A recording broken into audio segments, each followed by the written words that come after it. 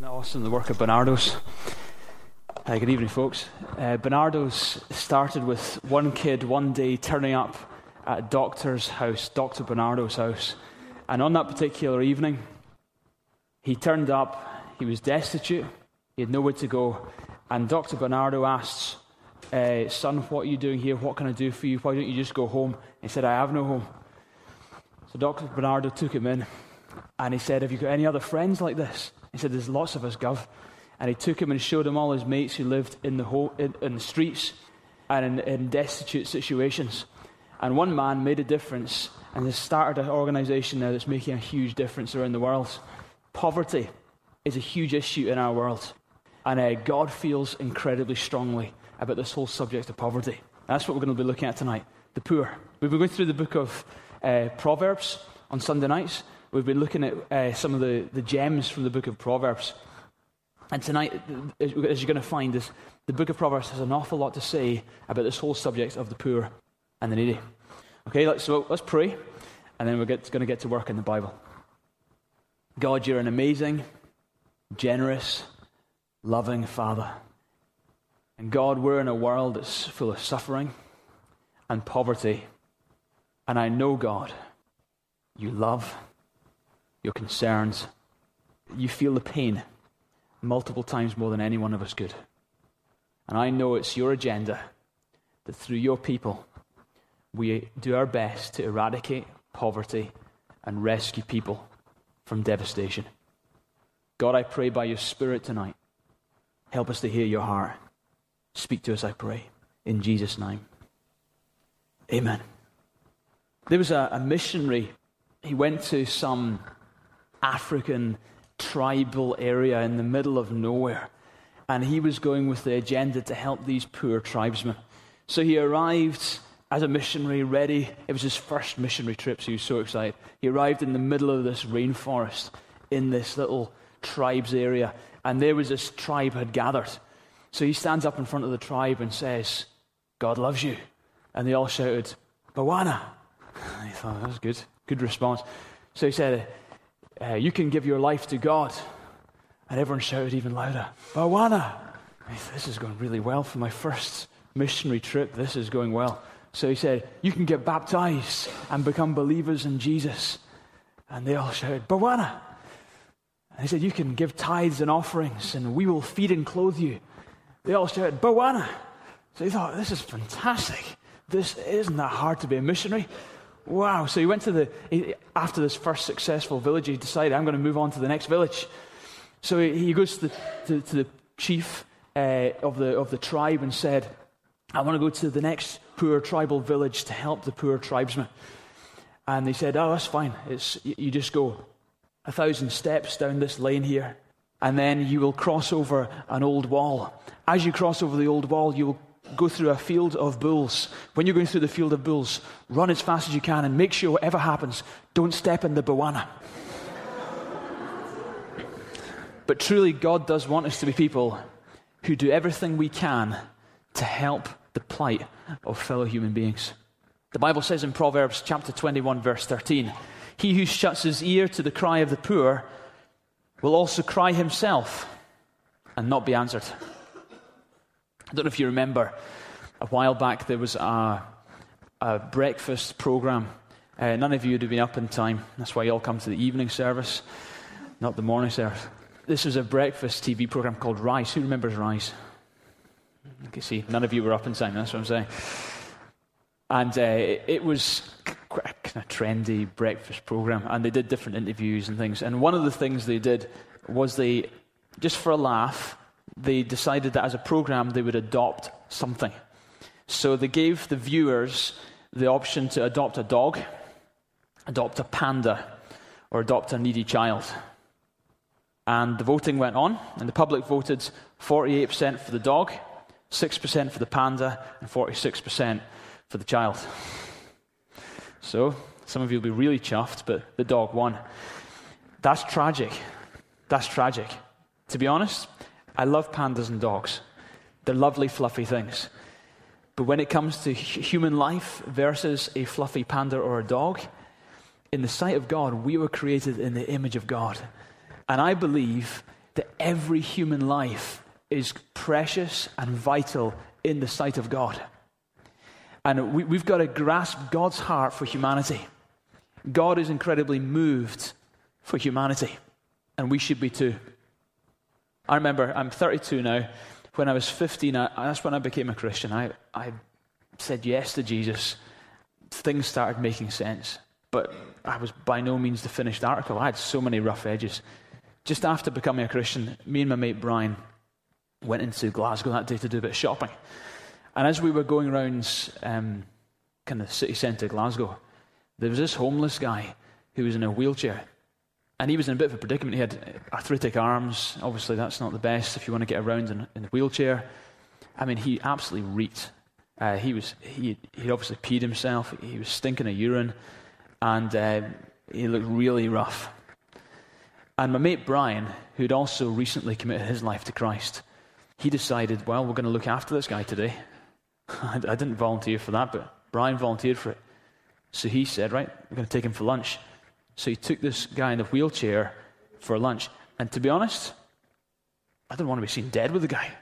So I was walking about 2 paces behind them, pretending I didn't know them. I was thinking, what if one of my mates at school sees me with this homeless guy who stinks of pee?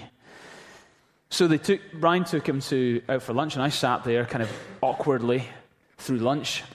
After lunch, I thought, right, we've done that. Whew, let's just get on with the day shopping. Say goodbye to the guy, Brian. But Brian proceeded to spend the entire afternoon with this homeless guy who stunk of pee. And I was like, I felt really, really awkward. I just kind of hung around, honestly thinking, what if one of my mates sees me with this guy? Anyway, I got home that night. I had been to the Billy Graham crusade in 1991. And at that crusade, I'd been given a little pamphlet which gave me daily Bible reading notes. So on that particular day, I got home, picked up that day's reading, and it was Luke 16. And I turned to Luke 16, and in Luke 16, I read the account about Lazarus and the rich man. Here's a summary of the account. Lazarus was a poor man. He had nothing. He was destitute. He smelled, he reeked, he had scars and scabs all over him. He had sores all over his body, the Bible says, and he used to beg and sit at the gate of a rich man. The rich man lived in luxury every day. The rich man dogs would come and lick the sores of Lazarus, but Lazarus never got any food from the rich man. The story went on in the Bible, and Jesus said that they both died. And Lazarus went to heaven, and the rich man went to hell. And then I finished my Bible reading for the day, and I thought maybe God was trying to tell me something. And you know what? It was like, the Bible describes itself like a sword, like a double-edged sword, piercing and analyzing your motives. And the Bible, like a sword, came right into my heart, and God wiggled it around a bit. And I felt utterly horrendous. I was a pride-filled, arrogant, stupid teenager, full of myself, thinking that I was more important than the precious guy in the wheelchair who stunk of pee. I was a nobody. I was an ignorant, unrighteous, filthy, deserving of hell human being who treated other human beings with disdain. And in that moment, I despised myself. I saw myself through the eyes of God. And I got on my knees and I said, God, forgive me. Never again will I treat another human being in a second-class way. Because the Bible says that every human being was created in the image of God. Do you know what? I don't care what you smell of. I'll hug you. I'll love you. I'll do stuff for you. God is looking for his body, his people, to care for human beings. That was an important moment in my life. And since then, God's given me, I haven't got it always right, but God's given me a heart for the poor and the needy. God wants us to have the heart for the poor and the needy. Not just, that's the folks like that in church. Some of them do that. That's their project. That's the initiatives. No. We're the body of Christ. As Andrew sang earlier, we've got a responsibility to bring hope to other human beings, to bring change, to be God's instrument of his expression of love to other human beings. Absolutely. You have a responsibility before God to care for those who are less fortunate. You have a responsibility before God, as do I, to see every human being as equal in the sight of God, created in his image, deserving of love and adoration. The poor is a big challenge. It's an historic challenge, to be honest. Jesus, when he was on this earth, he made this statement in Mark 14:7. He said, the poor you will always have with you. In other words, in every generation, you will never ultimately totally eradicate poverty. Why? Because as long as human beings are on this planet, injustice will be here. As long as human beings are on this planet, there will be suffering, sickness, and disasters. Because human beings are a mess. The problem's in here. Not with the politicians, not with anyone else, but right here. And that's exactly why Jesus came, to deal with that problem, to deal with the issue of the heart, sin. But this problem of global poverty will always be there. Nevertheless, that is not our excuse to accept it. When Jesus said, the poor you will have with you always, I believe that's a challenge. I believe it's a challenge to every generation as far as always is concerned. Every generation has a responsibility before God to do something for the poor of their generation. You think, man, Peter, the need is too big. The challenge is too big. What could I do? What on earth could I do to in any way make a dent on the scale of the problem of poverty? There was a story of a famous author who was out for a walk one day outside the sea. On this particular beach, hundreds of thousands of starfish had been washed up on the shore. And there was this little kid grabbing starfish and throwing them back into the sea. And the author came along and said to the kid, mate, listen, I don't want to make you disillusioned, but to be honest, there are hundreds of thousands of starfish all over this beach here. And do you honestly think you're going to make a difference? And the kid picked up one of the starfish and he said, I will to this one. And he threw it back into the sea. And that's where you've got to start. You have an opportunity and a responsibility before God to say, well, God, maybe I can't change global poverty, but I'm going to start with this one, and then this one, and then this one. And I will do whatever I can with the strength you've given me, with the love you've put in my heart, with the conviction that I have to make a difference in the life of a fellow human being. Jesus talks about the end of the world and talks about the moments when we will stand before him, every one of us, to be judged. And that will happen. Every one of you and myself will stand before God at the end of time and be judged for our lives. And here's one of the ways he describes that judgment. And it's very vivid, and it's described in Matthew 25, verses 34 to 40. And it says, then the king will say to those on his right, come, you who are blessed of my Father, take your inheritance, the kingdom prepared for you since the creation of the world. For I was hungry, and you gave me something to eat. I was thirsty, and you gave me something to drink. I was a stranger, and you invited me in. I needed clothes, and you clothed me. I was sick, and you looked after me. I was in prison, and you came to me. The righteous will answer him, Lord, when did we see you hungry and feed you? Or thirsty and give you something to drink? And when did we see you a stranger and invite you in? Or needing clothes and clothe you? When did we see you sick or in prison and go and visit you? The king will reply, I tell you the truth, that whatever you did to the least of these brothers of mine, you did it for me. That's a profound thought. That God will actually take personally, as if you were doing it for him. As you serve another human being, you literally bless the heart of your heavenly Father. As you express love to a fellow human being, you are literally offering an act of worship to God. As you go out of your way to show tenderness and practically meet the needs of a fellow human being, you are honoring your God in whose image that human being was made. That's an awesome thought. So go and worship the Lord this week. You go and praise him. You go and give him great offerings of worship by loving fellow human beings. And it will bless the very heart of God. The moment you show tenderness, the moment you show concern. And here's the challenge. Many of us are so caught up in our own worlds, we don't see the worlds of others around us. And actually, that makes your world seem all the worse. So get over your world. Look beyond your world. See the world of others and start to meet their needs. And before long, you will discover your needs aren't actually that big. And actually, you'll find you're healed as you go. Globally, poverty is a problem. Historically, it's a challenge. And Jesus said, I really believe that God expects every generation to do what they can do in their generation, one life at a time.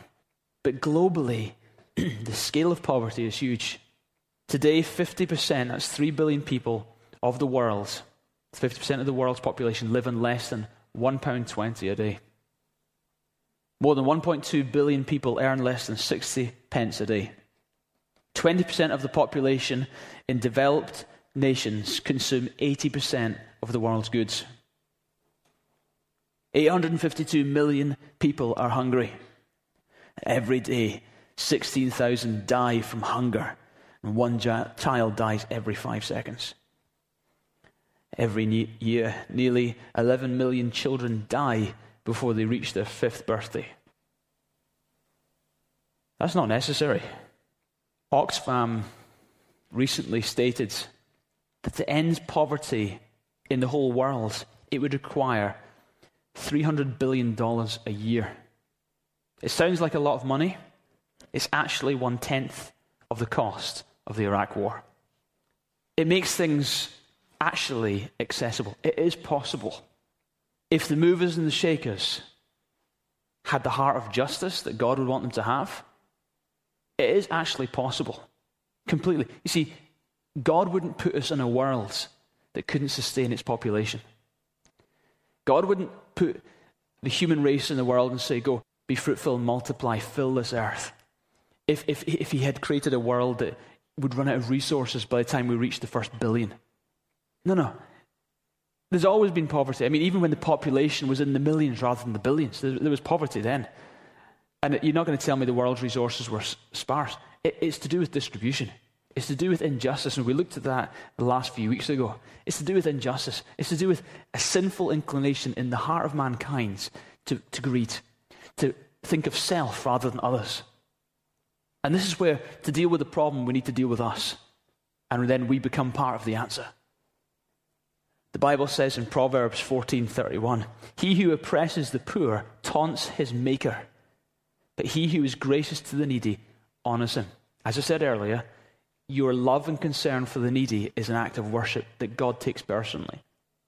Proverbs 17 verse 5 says, he who mocks the poor taunts his maker, and he who rejoices at calamity will not go unpunished. We're good friends with an organization called Joint Aid Management. Peter Pretorius, who heads up that organization, is a phenomenal man. Him and his wife Anne. Many of you know them. They come and speak on a regular basis. We're hoping to have them back again, speaking with us in in November. A real man of faith. He wants to make a difference. Just now, through their organization, they're feeding, clothing, and educating 479,935 children a day. They do this through school feeding programs. So what it also does is, if the kids want food, they have to go to the school, and the food in their bellies helps them to concentrate at the school, so they can get the education, and the education will help prepare them to beat the cycle of poverty, so that they prepare a generation to reduce the problem in the next generation. So they're doing a lot of stuff. They're putting lots of research and time into the type of food they're feeding the kids, so that the food that they're giving to the kids is actually providing a huge percentage of the recommended daily allowances of vitamins and minerals and things that kids need for them to operate and be healthy and grow strong. They're doing a great job. Over the years, we've given tens of thousands of pounds from here in the church to make a difference. I wish we could give more. I think last year we gave 20 or 30,000 to them. We want to give more than that. Recently, they sent an email to me and talking about some of the challenges they're facing. And they were saying that because of the escalation of the prices of oil around the world, it's had a knock-on effect on the price of everything. So you understand that food prices have shot through the roof. According to the Financial Times, food prices have risen by over 60% in the past year. This has had a huge effect throughout the world, hitting especially the poorest of the poor. According to the UN Food and Agricultural Organization, the current food crisis is now worsening and is already a dire situation for the world's 850 million chronically hungry poor. Gordon Brown recently, in talks with the World Food Programme's executive director, said that the spiralling prices threaten to plunge millions of people back into poverty and to reverse the process of alleviating poverty in the developing world. According to the BBC, crude oil prices have increased by 138%, corn increased by 125%, and soya beans increased by 107%. We find the pinch hard here in our pretty affluent Western culture. But you understand where you've got nothing. Where you're one of those who earn less than £1.20 a day. Or furthermore, if you're one of those who earn less than 60 pence a day, you understand that those kind of figures just spell doom for you and your family. So we can't ignore the plight of the poor. And do you know what? If God is giving you political passions and you've got an ability in certain areas, then you've got to go and fight your way to the top. You've got to go and become the movers and the shakers. Some of you ought to go on and become great politicians. I'm serious. Some of you ought to go and take up posts in organizations that can actually do things about this sort of stuff. Some of you ought to work your way up and become the people who sell the oil.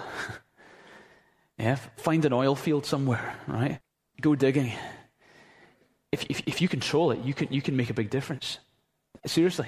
Because it's greed that's making the inflation happen. It's greed. It doesn't have to be that expensive. It's self-perpetuated. It's one person puts the price up, and then everyone else thinks, it's an excuse. We can blame it on him. We'll put our price up and blame it on the oil. It's fact. So become the movers and the shakers. Some of you ought to seriously think big about your future. Not just, but Peter, I don't want to be ambitious. I want to be humble. Well, sure. But maybe if God's put passions and desires in you, don't think ambition. Think, God, I want to make a big difference. That's the right kind of ambition. And go make a difference. It's not for all of you, but for some of you here, maybe 2 or 3 of you in this room, you've got to work your way high in the ranks of organizations and places where you can actually make a difference. Some of you are writers. Well, use your influence. Write about it. Some of you work on the web. Use your influence. Some of you are financiers. Some of you have the potential to start businesses that can earn serious cash. Then you go and earn as much cash as you can and give it to the places that are going to make the difference. Make a difference. JAM, Joint Aid Management, recently, Andrew Owen, who's one of the directors of Joint Aid Management, he and Peter Pretorius, this is the organisation I was telling you about a moment ago, they went to see a wealthy businessman in Scotland just about 2 months ago, and they talked about the inflating prices and the devastating effect it's having on the poor and the needy. And this businessman wrote a cheque for £1 million and gave it to JAM on the spot. Would it be great to be that businessman? Would it be great to say, all right, here, have 2. And while you're at it, Destiny Church, you need to refurbish a building. There's a bit of money as well. Wouldn't that be great? Whoa, what a life that would be. Yes. Why not you go and earn that cash and you go give it away? That's Christianity. It really is. That's globally. Locally, there is huge need. Locally, one of the biggest issues is the rich-poor divide. The rich are getting richer, the poor are getting poorer. And there are cycles in place in culture that are very hard to break.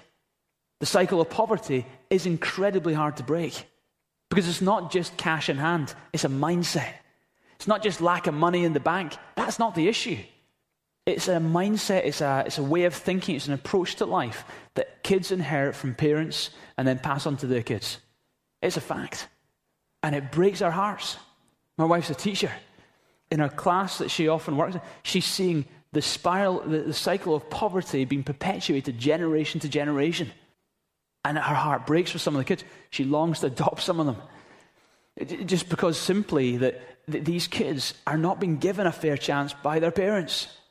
And maybe it was because their grandparents didn't give their parents a fair chance. And so the cycle continues and poverty worsens. And the circumstances that cause poverty, for example, crime and divorce and so on, has a knock-on effect to the generation that comes. Mahatma Gandhi, when he arrived in London for his first visit to the United Kingdom, he was asked what he thought of Western civilization. And his answer was, I think that would be a very good idea. Britain has the worst record in the world for family breakdown and boasts the highest level of divorce and lone parenting in Europe. Around 1 in 3 British children will experience divorce or separation before the age of 16. 1 in 6 babies are now born into a home with no father.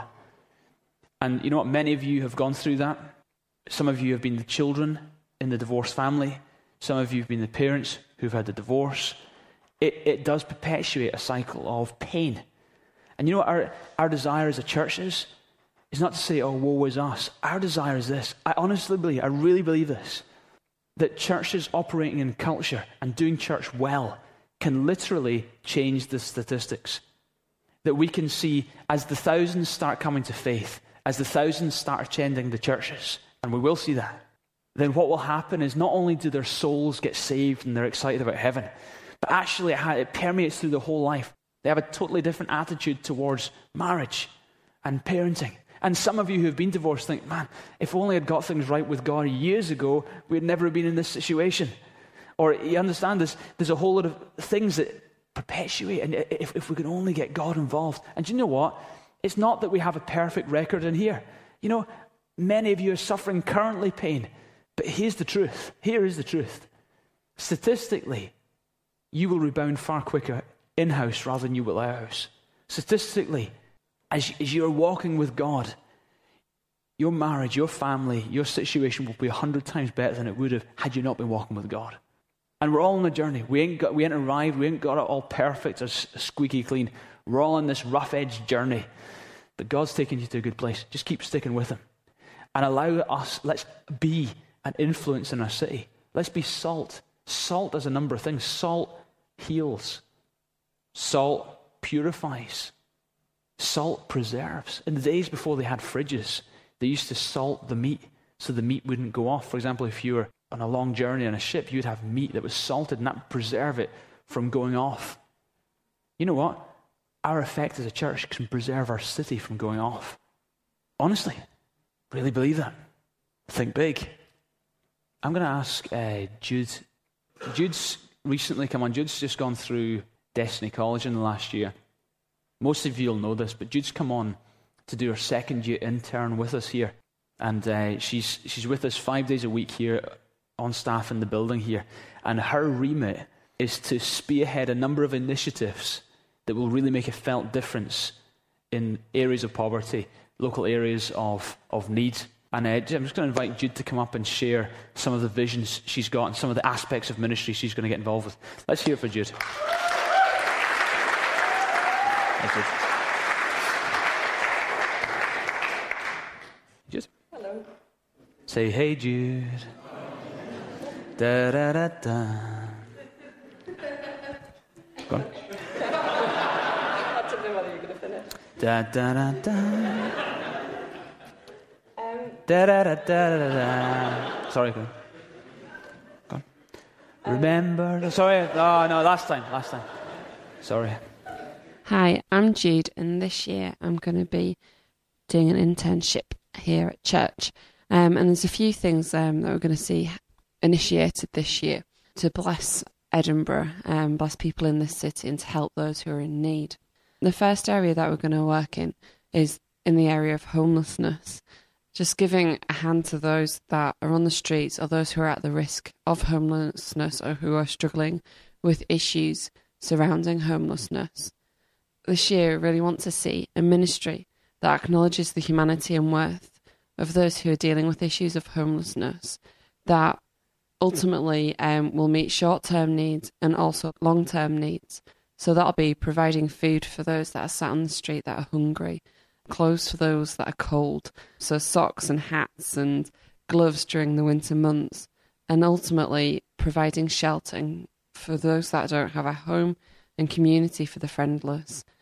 To start off with, we'll be starting small with street work, going out onto the streets with cups of tea and coffee and sandwiches, just chatting to people and providing friendship, showing that we acknowledge people's worth that so often get ignored and get isolated and lonely sat on the streets.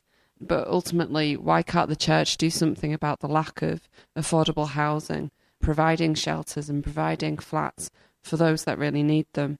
I really see a ministry that will work alongside what is already offered in the city, There are amazing things going on in this city for people that are dealing with issues of homelessness. So it'd be really great to see the church work alongside that.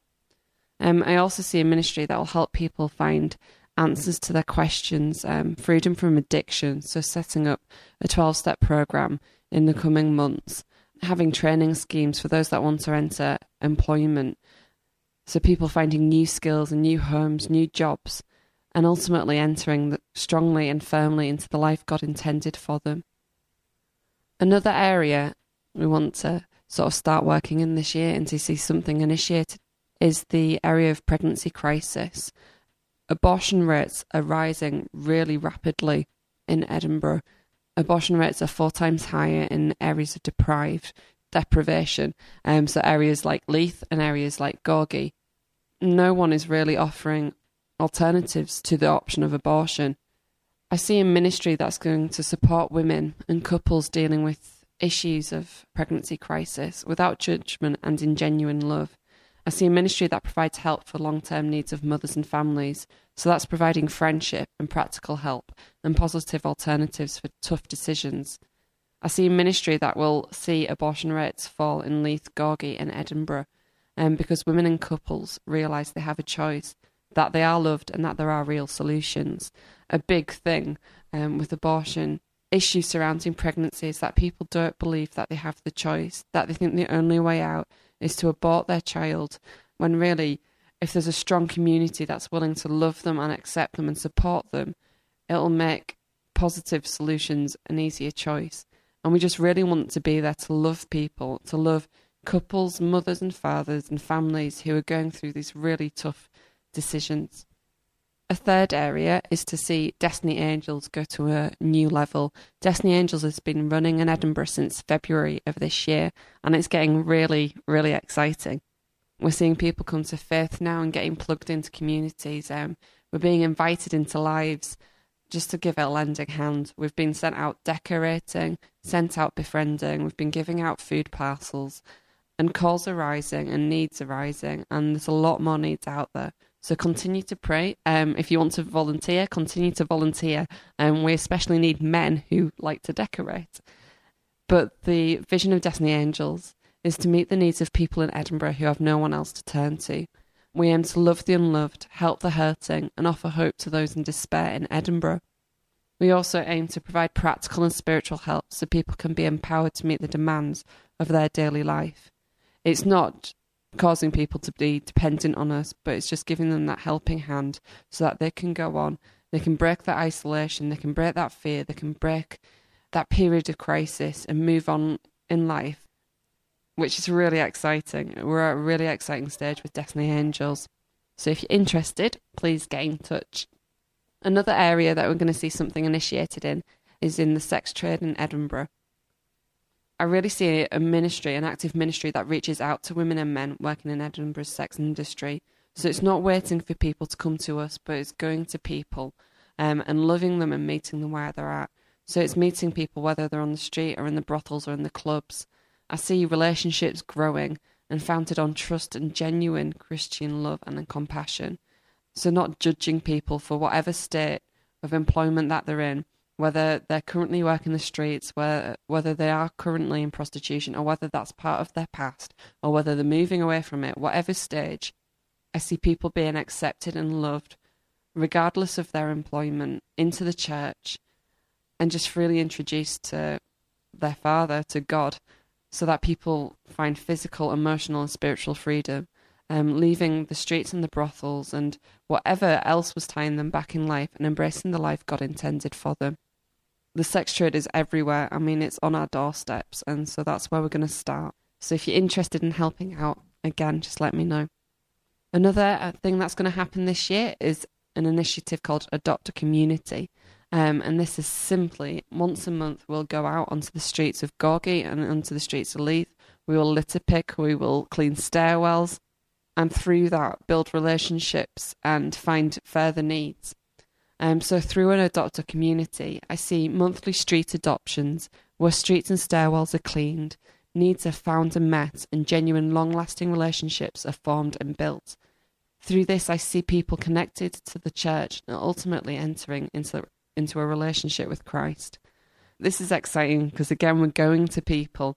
And, yeah, we're starting with once a month. We're starting with a few streets that are around the church.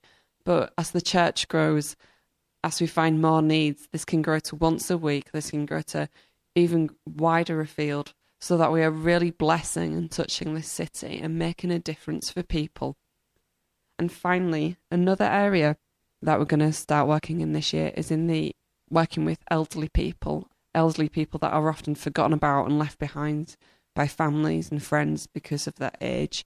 But we know that God values, clearly from the Bible, people of older generations. And with this, I see a ministry that offers community and acceptance instead of isolation and rejection, that goes to where the older generation is, sharing the gospel through word and action, providing people with company, fun and love. So this is simply going to be going into homes, into residential homes, and providing just a bit of entertainment, some songs, some quizzes, some friendship, so that we earn the right ultimately to share the good news about Jesus. And that's what it's all about. It's all about loving people so that they can come to know God. So that's the hope for this year. If you're interested, there are sign-up sheets at the visitor's desk, or you can come and speak to me. I look forward to hearing from you. Wow. Let's hear it for Jude. Yay.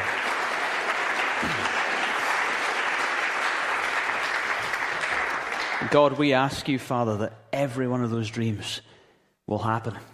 We ask that, God, they will happen with scale. I pray, God, we would mobilize a congregation to impact the city, to care for the people, to change the statistics, to be the body of Christ in Edinburgh, to share and to demonstrate in Jesus' name. Great vision, Jude. Seriously, if you're moved by those things, or you know others who would be passionate about those things, get your name down at the visitor's desk. Sign up to serve. It might be that you can only give a day a month. It might be you can give a week, a bit of time. Sign up and join a team. Get involved. And or chat to Jude at the end. See what you can do to get involved. It'll take a whole army of people. And this is not just something we're going to try out for 6 months. This is our commitment to the city. And we're here for the long haul in the city.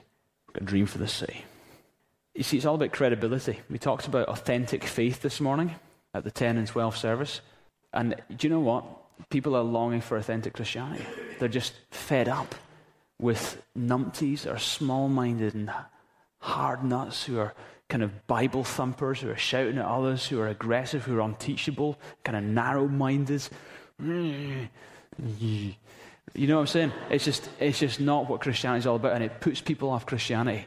God's looking for people who are full of conviction, absolutely, but who are moved by their convictions to impact other people's lives and do something about the city. This is God's passion through us.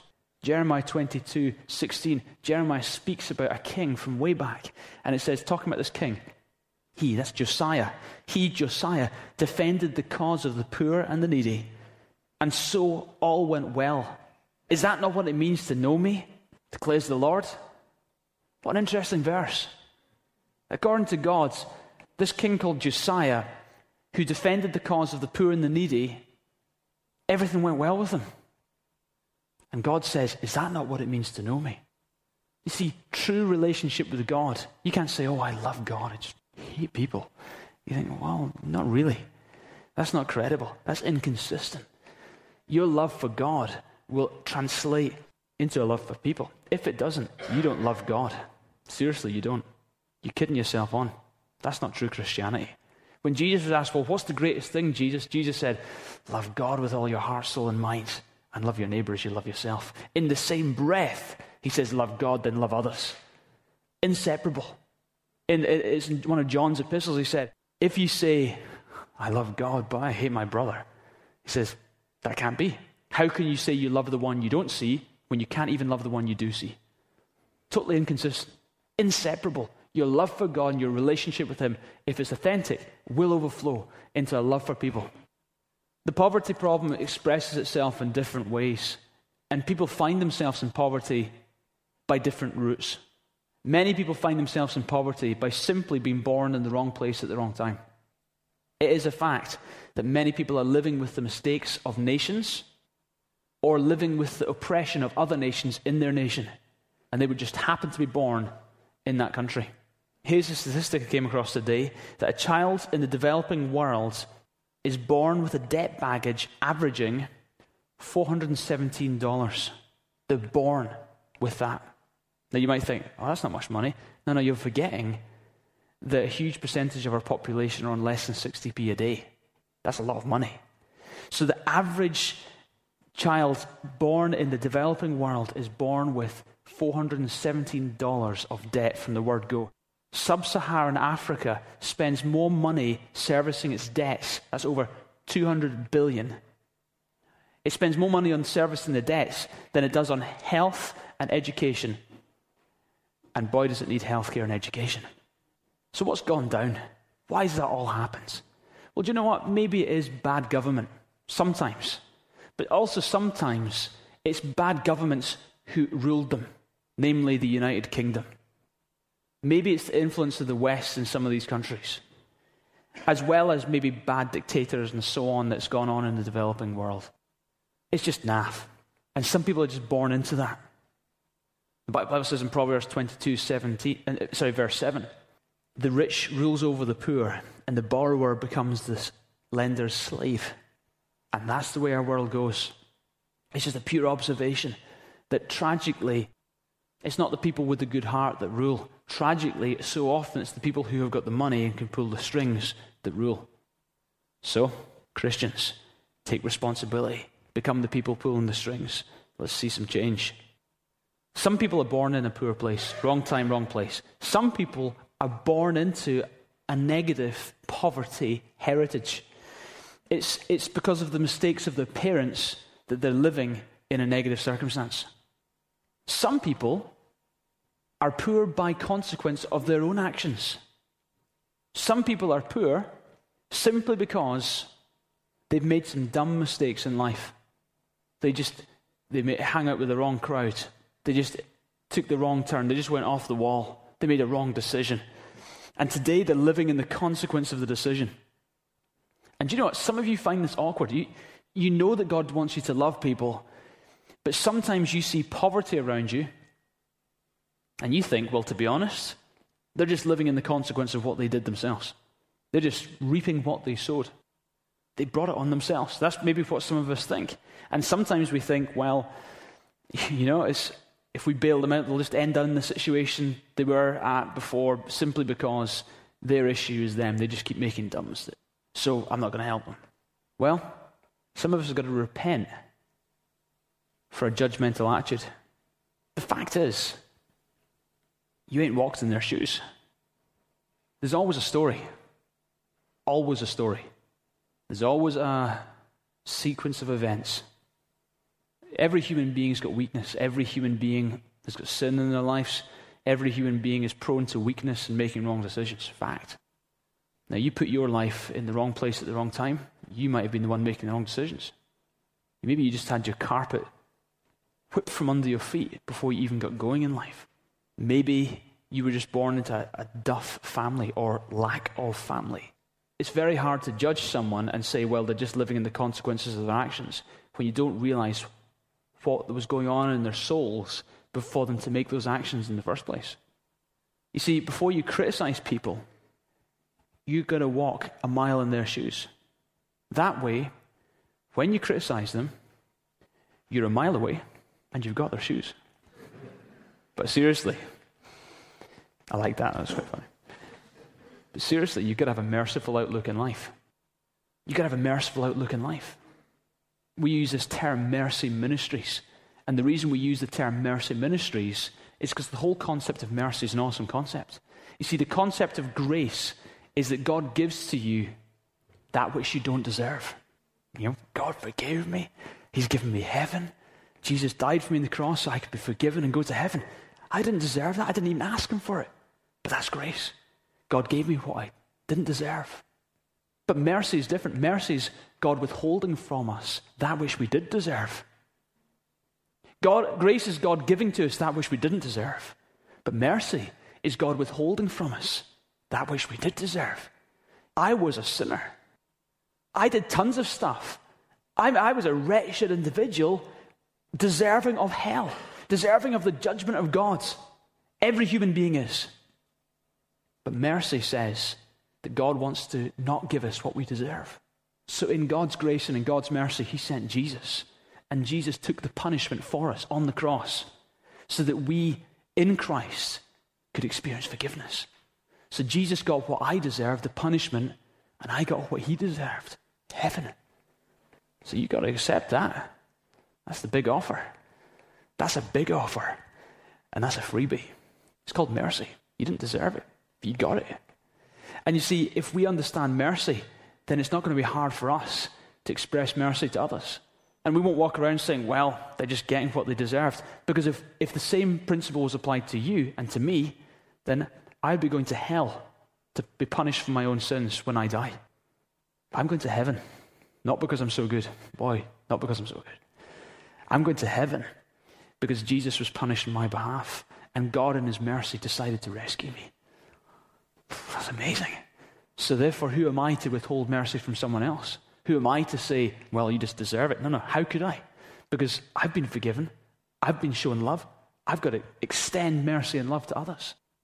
Everyone ends up in consequence of their mistakes, but you must have a merciful outlook in life. What does God think about the poor? It says in Proverbs 19, verse 17, one who is gracious to a poor man, lends to the Lord, and he, God, will repay him for his good deeds. The Bible says if you are gracious to a poor person, you are literally lending to the Lord, and God will repay you for your good deed. Again, that's what I said earlier. When you love the poor, when you touch the lives of the poor, God takes it personally. And when you give to the poor, you're lending to the Lord, and he will repay you. Right, here's a true story. Absolutely legitimate. I'm just blown away by it. When I was a teenager, Timberlands were in, right? Timberlands were cool.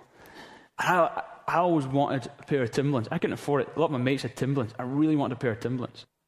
Anyway, eventually I was a student. I was 16, 17. In fact, I was 19. I just started going to Destiny Church in Glasgow. Got myself my first pair of Timberlands. I was really chuffed. Yeah, I've got my Timberlands. See, you've got Bible, Jesus, and Timberlands. All you need for life. I was wearing my pair of Timberlands, went into the service. I just got them. I sat down at the service. I was sitting beside a guy. He stank of pee, right? They follow me around, okay? This is... Okay, I'm like a fly, right? I was sitting there beside this guy stinking of pee. Or maybe it was me, I don't know. There was a smell anyway. So there was me sitting there. And I was just... It was middle of the service, and we were at the point where we were all praying. So I was sitting there like that and looked down at his shoes. Man, his shoes were holy, right? And it's good to be holy in church, but not this kind of holy. His shoes were a mess, and I figured he had some stuff going on in his life. You know what I felt God say to me? I felt God say to me, give him your Timberlands. And I thought, no. Okay. And I said, okay, God, I'll give him my Timberlands. At the end of the service, I said, hey, man, I would like to swap shoes with you. Do you want my shoes and I'll have yours? The guy must have thought, crazy fool. Okay. So we swapped shoes, right? And I put his shoes on. I literally took them off, put them in the bin. I just walked out in my socks. But I gave him my Timberlands, right? Since then, I have been given 4 pairs of Timberlands. Seriously. I've been given 4 pairs of Timberlands. I've always had, you used to check my shoe rack at home. Pairs of Timberlands everywhere. It's like they're popping out the cupboards, and oh, there's another pair of Timberlands in my kitchen cupboard. Didn't know they were there. And Timberlands everywhere. Like, Timberlands, right? I get followed around with guys just think of pee in Timberlands. Everywhere I go. Honestly, I've been given 4 pairs of Timberlands. And they're not cheap shoes. They're about 100 quid, 120 quid a pair, right? I've been given 4 pairs. Honestly. That's awesome. So what I did was this. I gave to the poor. I didn't give to the poor guy because I thought, here's my way of getting more Timberlands. I didn't give that way. But as I gave to the poor, the Bible says I lent to the Lord. And God personally saw to it that Peter would never be without Timberlands. And I believe I will always have Timberlands. I do. I really do. And you might think, Peter, that's weird. Yeah, I agree with you. But it's a true story, and this is what the Bible says. Proverbs 22:22-23 says, "Don't rob the poor because he's poor, or crush the afflicted at the gate. For the Lord will plead their case and take the life of those who rob them." Again, God takes seriously the plight of the poor. Jesus Christ was born, God took on human flesh. He was born into the human race, born of a virgin called Mary, and he born in Bethlehem and grew up in a town called Nazareth. His dad was Joseph. Well, he wasn't his real dad because God put him in the womb. And Joseph, his adopted dad, you could say, raised him well. He taught him a trade. Jesus was a carpenter. He was a workerman. He understood hard graft, right? He wasn't a kind of slightly effeminate guy with flowing hair and sandals kind of flowing around blessing people. That wasn't Jesus. No. Jesus was a butch workman. He worked in building sites, right? Kind of the guys who float around work sites, right? They get decked. Jesus could handle himself. I'm serious. I honestly think Jesus was buff, really. Jesus was a workman. And then at some point in his teenage years, the Bible doesn't talk about it, but his dad died, right? He understood what it was to lose his earthly dad. His dad died. Now, Jesus was the firstborn in that house. He had many brothers and sisters. But at that moment, Jesus took up the reins of the family. He took responsibility as the firstborn in that home. It's called locus imparentis, which is Latin for in the place of father. And Jesus took up the reins of that home and he provided for his own. And he cared for his own. He cared for his mum. He cared for his siblings. And he did everything he could for his family. And James, who was one of Jesus' brothers, who during Jesus' lifetime didn't really believe he was the Messiah. But after the resurrection, it was pretty convincing. "Oh, you died and rose again. I believe you now." And James went on to become one of the key leaders in the early church. And he wrote the book of James. And in the book of James, and I think in his mind as he wrote this, he was thinking of his brother Jesus, the Lord. James 1:27, "Pure and undefiled religion in the sight of God and Father is this, to visit orphans and widows in their distress and to keep oneself unstained from the world." He said, do you know what? If you want to be religious, this is what God requires of you, that you care for the widows and the orphans of this world. The people who just had the carpet swept from under their feet, they have lost this security. And where did he get this philosophy in life from? His elder brother, Jesus Christ. Because he saw how Jesus personally took responsibility for that home and said, you know what, mum and brothers, I'm going to work hard at work. I'm going to work well. I'm going to work with integrity. I'm going to do hard days' work. I'm going to earn the cash to put the food on the table. And so we've got more to help and share with our neighbors as well. Jesus Christ took responsibility for his family. Jesus Christ cared for the plight of the needy. God Almighty took on human flesh. Jesus Christ, God incarnate, cared for the poor. Personally, he cared for the poor. God thinks a lot about the poor. What are the solutions to poverty? Well, I've got 3 for you, and then I'll close. Number 1, true prosperity is a solution for poverty. True prosperity. Genesis 12:1-3. The Lord said to Abraham, "Leave your country and your people and your father's household and go to the land I will show you. I will make you into a great nation. I will bless you and make your name great, and you will be a blessing. I will bless those who bless you, and whoever curses you, I will curse. And all the peoples of the earth will be blessed through you." What an incredible mandate from God. God takes a hold of this old codger called Abraham, and he said, you know what, I'm going to give you kids. I'm going to raise up a nation from your loins. And you know what? I'm going to really bless you. I'm going to make you great. And you will become a blessing. And isn't that an awesome picture of true prosperity? You see, many Christians don't like this word prosperity. The problem is, the word occurs many times in the Bible. The problem you've got is your definition of prosperity. The reason many Christians are all uptight and they send shivers down is don't mention prosperity in church. Well, why not? The Bible mentions it. Right? The reason you've got a problem with it is you've had a wrong definition of it. You've allowed the world to define the words rather than the words to define the word. And God's word's definition of prosperity is entirely different from the world's definition of prosperity. The world's definition of prosperity is get, get, get. Take, take, take. Hoard, hoard, hoard. The word's definition of prosperity is give, give, give. Be blessed and be a blessing. Oh, be blessed. Oh, thank you, God. And then give it away. Whoa, isn't that exciting? God wants to lavish in your life, in every aspect of life. Beloved, I pray in all respects, according to 3 John verse 2, it says, Beloved, I pray in all respects, you will prosper and be in good health. In all respects. Every aspect of life. God wants to prosper you with friendships, prosper you financially, prosper you with belongings, prosper you with food on your table, prosper you with skills and abilities. Why? So that you can share them with others. And you can enjoy them yourself. See, your definition of prosperity is, oh, get the big car, the big house, the title. That's not what Christianity is about. I agree with you, it's not.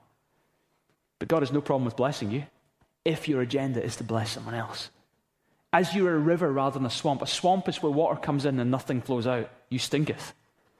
A river is when water flows in and water flows out. Water flows in and water flows out. See, was Mother Teresa a rich woman? Or a poor woman? Who thinks she was rich? Who thinks she was poor? Did you know that in Mother Teresa's lifetime, billions of pounds went through her hands? She was an incredibly wealthy woman. She was up there with the wealthiest of this world. It's just that she was a very fast-flowing river. God has no problem with you having a nice car. God has no problem with you having belongings. The Bible says he gives you all things richly to enjoy. Talking about finances. But he has a problem if it stops with you. He has a problem if you're a swamp. God loves it when we're rivers. And you see, do you know what God's looking for? God's looking for churches to emerge who have a true prosperity ethic, where the people of God are working really hard at work, that their agenda in life isn't to get. Their agenda in life is to give. And they're working hard, and they're generous, and they're caring for others, and they're making a difference. My dream as a church, that as a church, financially as a church, we prosper. I said in previous years we've given tens of thousands away. You know what my dream is? My dream, in a place like Edinburgh, my dream is this, that we can get to a place where we're so financially robust as a church, where we're paying our staff well, where we're able to do all this stuff locally, but way over and above that, we're able to be a river that literally gives millions upon millions upon millions from this wealthy city to other parts of the world where there's desperate need. Wouldn't that be awesome? You know it's possible? So you've got to work hard. Have a good work ethic. Believe God. Be a giver. And as you do that, prosperity will flow.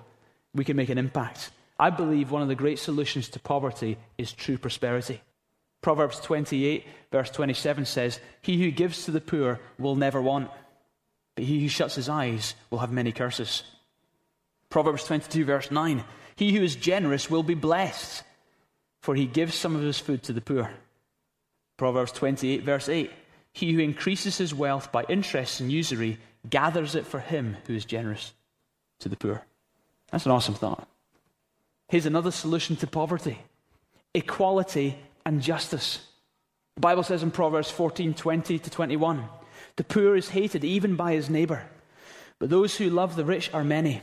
He who despises his neighbor sins, but happy is he who is gracious to the poor. Proverbs 4 and 7, it says, wealth adds many friends, but a poor man is separated from his friends. All the brothers of the poor man hate him, but how much more will his friends abandon him? He pursues them with his words, but they're gone. Here's the problem. We favor the rich. We hang out with those we think we can get things from. We make our friends, we spend our time, we take our interests in those who we want to get something out of, rather than actually just saying, you're a human being, I love you. You're a human being, I love you. You're a human being, I love you. It's nothing to do with what you can get out of people. It's what you can give into people. And God desires equality. No favoritism, no racism, no prejudice. And do you know what happens in church? Some of you just hang out with people like you. Some of you just hang out with people who are on the same social scale as you, or have got the same kind of background as you. You're racist. Deal with your attitudes. Hang out with people who are not like you. Be a friend to someone who's totally not like you. Go out of your comfort zone sometimes. Break your little cliques. Go and say hi to a visitor. There's a revolutionary idea. Right? Visitors, welcome. If you didn't get welcome tonight, you grass up those people who didn't. That person didn't welcome me. Now you go and tell me. I'll deck them and say, you racist individual. Go and be a friend to them. All right? I'm serious. God wants his church to have equality where we actually genuinely care for other people in the congregation. God sees all men as equal. Proverbs 22 verse 2 says, the rich and the poor have a common bond. The Lord is the maker of them all. And thirdly, here's the biggest solution to the poverty issue in the world. It's called the gospel. It means good news. You see, the root of all poverty, the root of all the problems in the world, isn't the government. It's not your parents. It's not your addictions. It's sin. And it's in everyone. It's the biggie. Sin is rotten. Sin is the thing that set the world off this axis and caused this planet to be cracked with earthquakes, disasters. Sin is the thing that caused mankind in the beginning to break our relationship with God. We turned our backs on God thinking we were good enough without him. We basically made ourselves our own gods. We tried to take responsibility for ourselves and ignored God.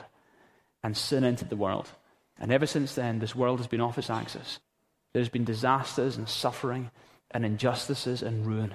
Sin is the root of all the problems in mankind. You and I are sinners. We're part of the problem.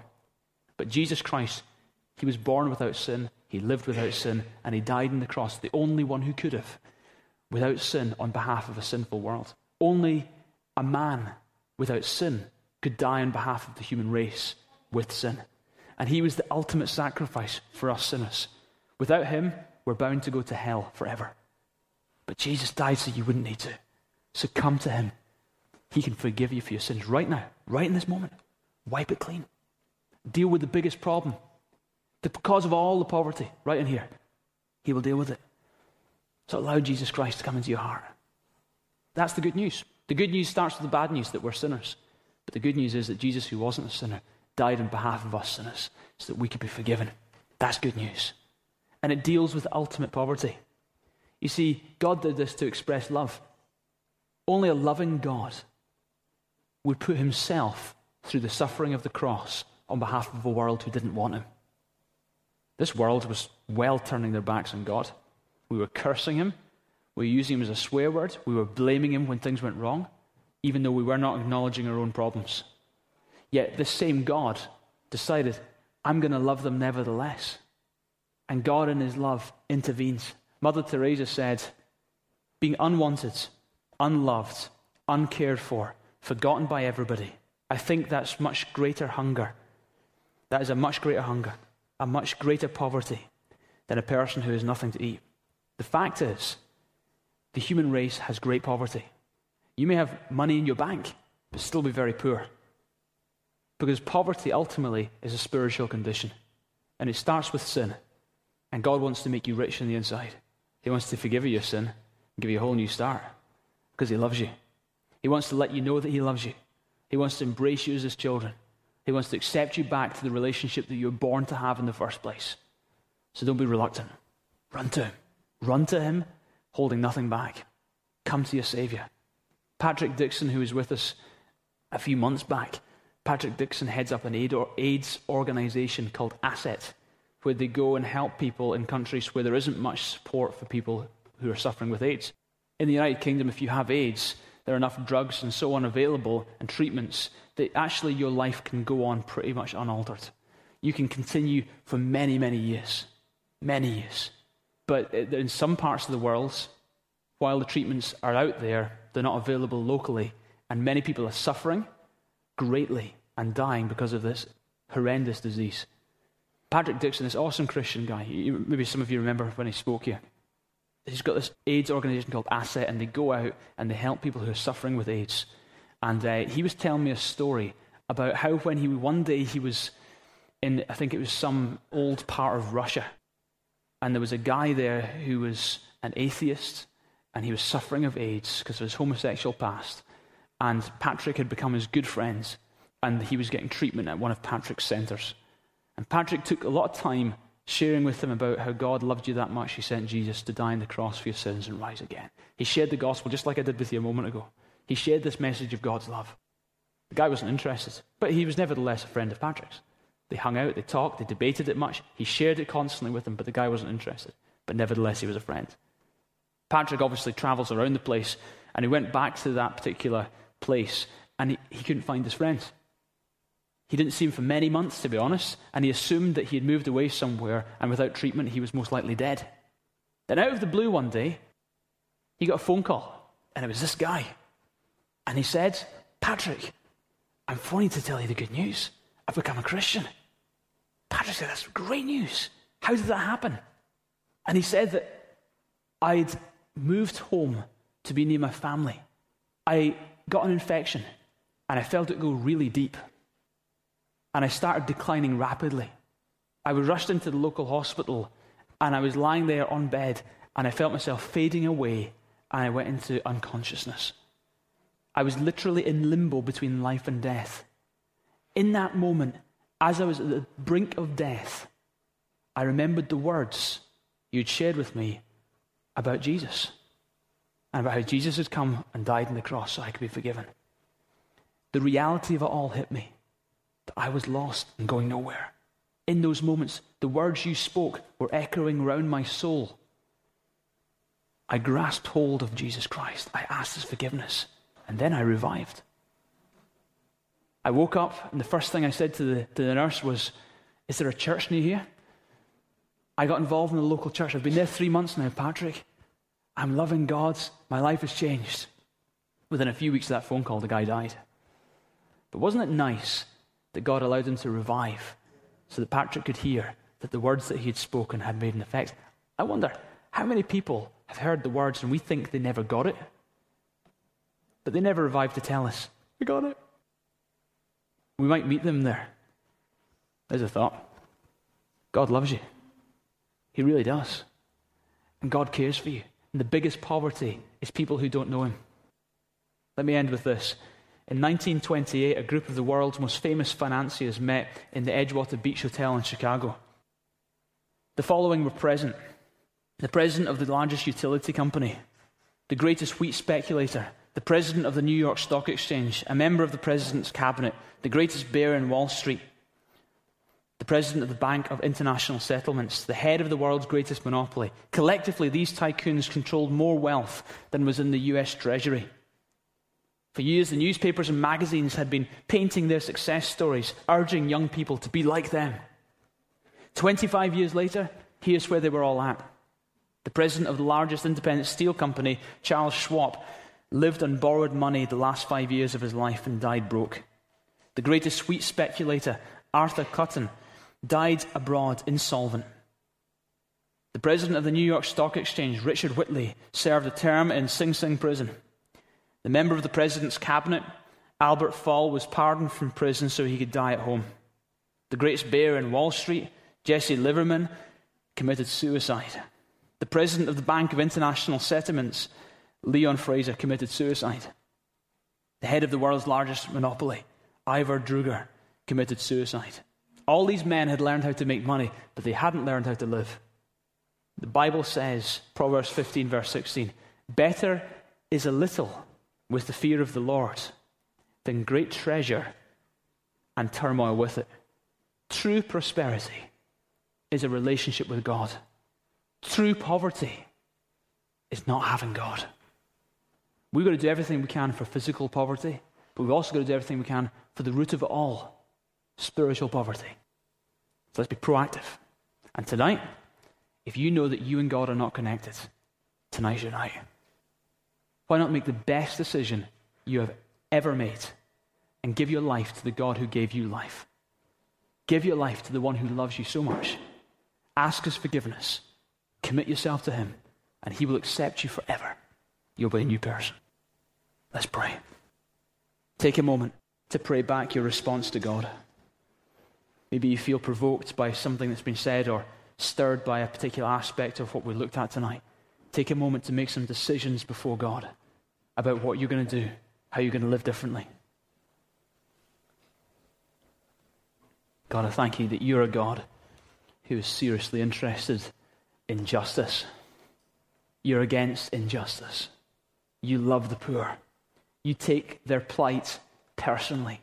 And Lord God, you demonstrated it that when you came into this earth, Jesus Christ, you loved your family. And furthermore, you gave money to the poor. And you touched those that no one else would touch. You showed no favoritism. You loved. You demonstrated what humanity should be like. God, our desire is to be like you. Our desire is to be generous, to share, to love, to give our time, our money, our commitment to making a difference in our culture, to dealing with the poverty issue. God, thank you for every one of my friends present here today. I pray that as a church, and maybe if there's other churches represented, that their churches too, that we would do collectively whatever we can do to change statistics in Edinburgh. And God, I pray that in the years to come, from this congregation, from other congregations in this city, we can literally give millions upon millions of pounds to resource those who are making a difference with the poorest of the poor around the world, as well as meeting local need, eradicating poverty and the root of poverty in our city and in our culture. In Jesus' name, enable us, empower us. I pray for Jude and all the endeavors that she's involved with. I ask that we will get behind her and that we will get involved and we will do whatever we can do to do work touching people's lives, one life at a time, denting away at the big problem, the global problem, the generational problem, the problem of poverty. In our generation, God, we're going to do what we can do, one life at a time. Okay, keep praying. Maybe some of you here, you know that you and God are not connected. You know that you haven't experienced God's total forgiveness.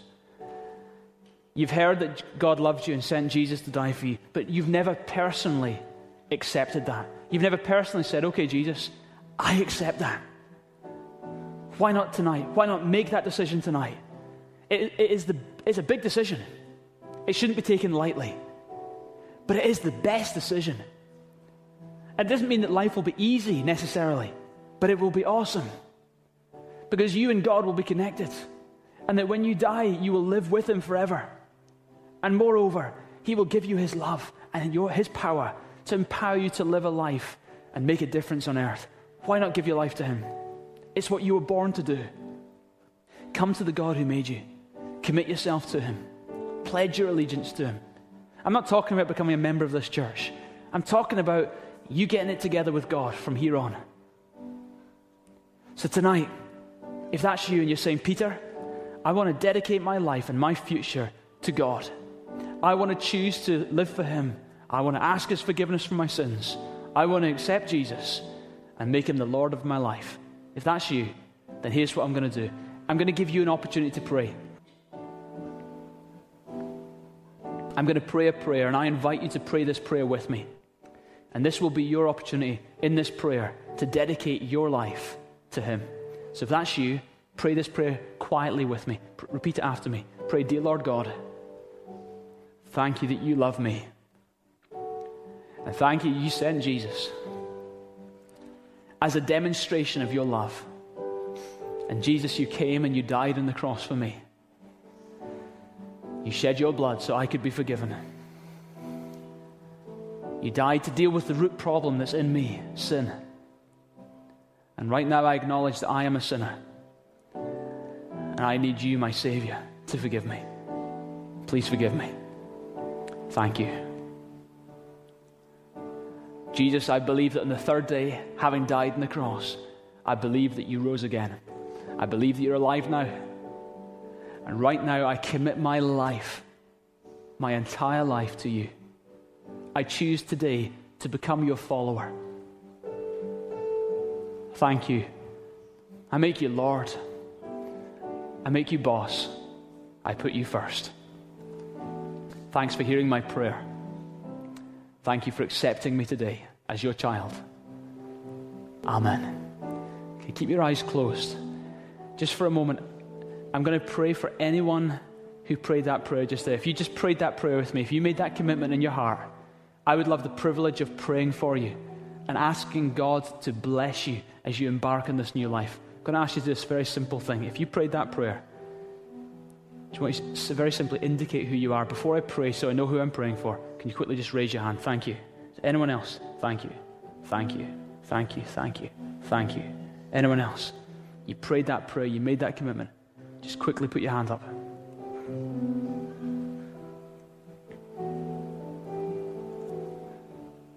Anyone else? You prayed that prayer. Thank you. God, thanks for my friends tonight. They've made a great decision. They've chosen to follow you. And I pray that from this day forward, their life will change by your power. That you do such a deep work in them. That they be changed from the inside out. That they would grow in their faith. Grow more and more in love with you. They become part of the answer in this world rather than the problem. Thank you, God, that they've chosen today to follow you. Thank you, the Bible promises that they now have eternal life. That as they've asked forgiveness for sins, you've granted it. I ask you, God, help them now to get involved in a good church where they can grow in their faith and take good steps forward in their lives. In Jesus' name, amen. Amen. Awesome. You know, those people who put their hands up at the end, you've just done an awesome thing. God has totally heard your prayer. You're now His. That's a really good place to be. And this is what I would encourage you. Get involved in a great church. If you don't already have a church you go to, come along here. Get connected, either here or in Gorgie in the morning. Get connected. And that, being part of a church, will help you grow in your faith and take good steps forward. This is the beginning of an awesome life. Now take good steps forward. Before you go, I'm going to get one of my prayer partners to come and pray with each one of you. Put your hands up there. Come forwards to the front, and one of my prayer partners will pray with you, okay? So what we're going to do is let's all stand to our feet. We're going to worship God.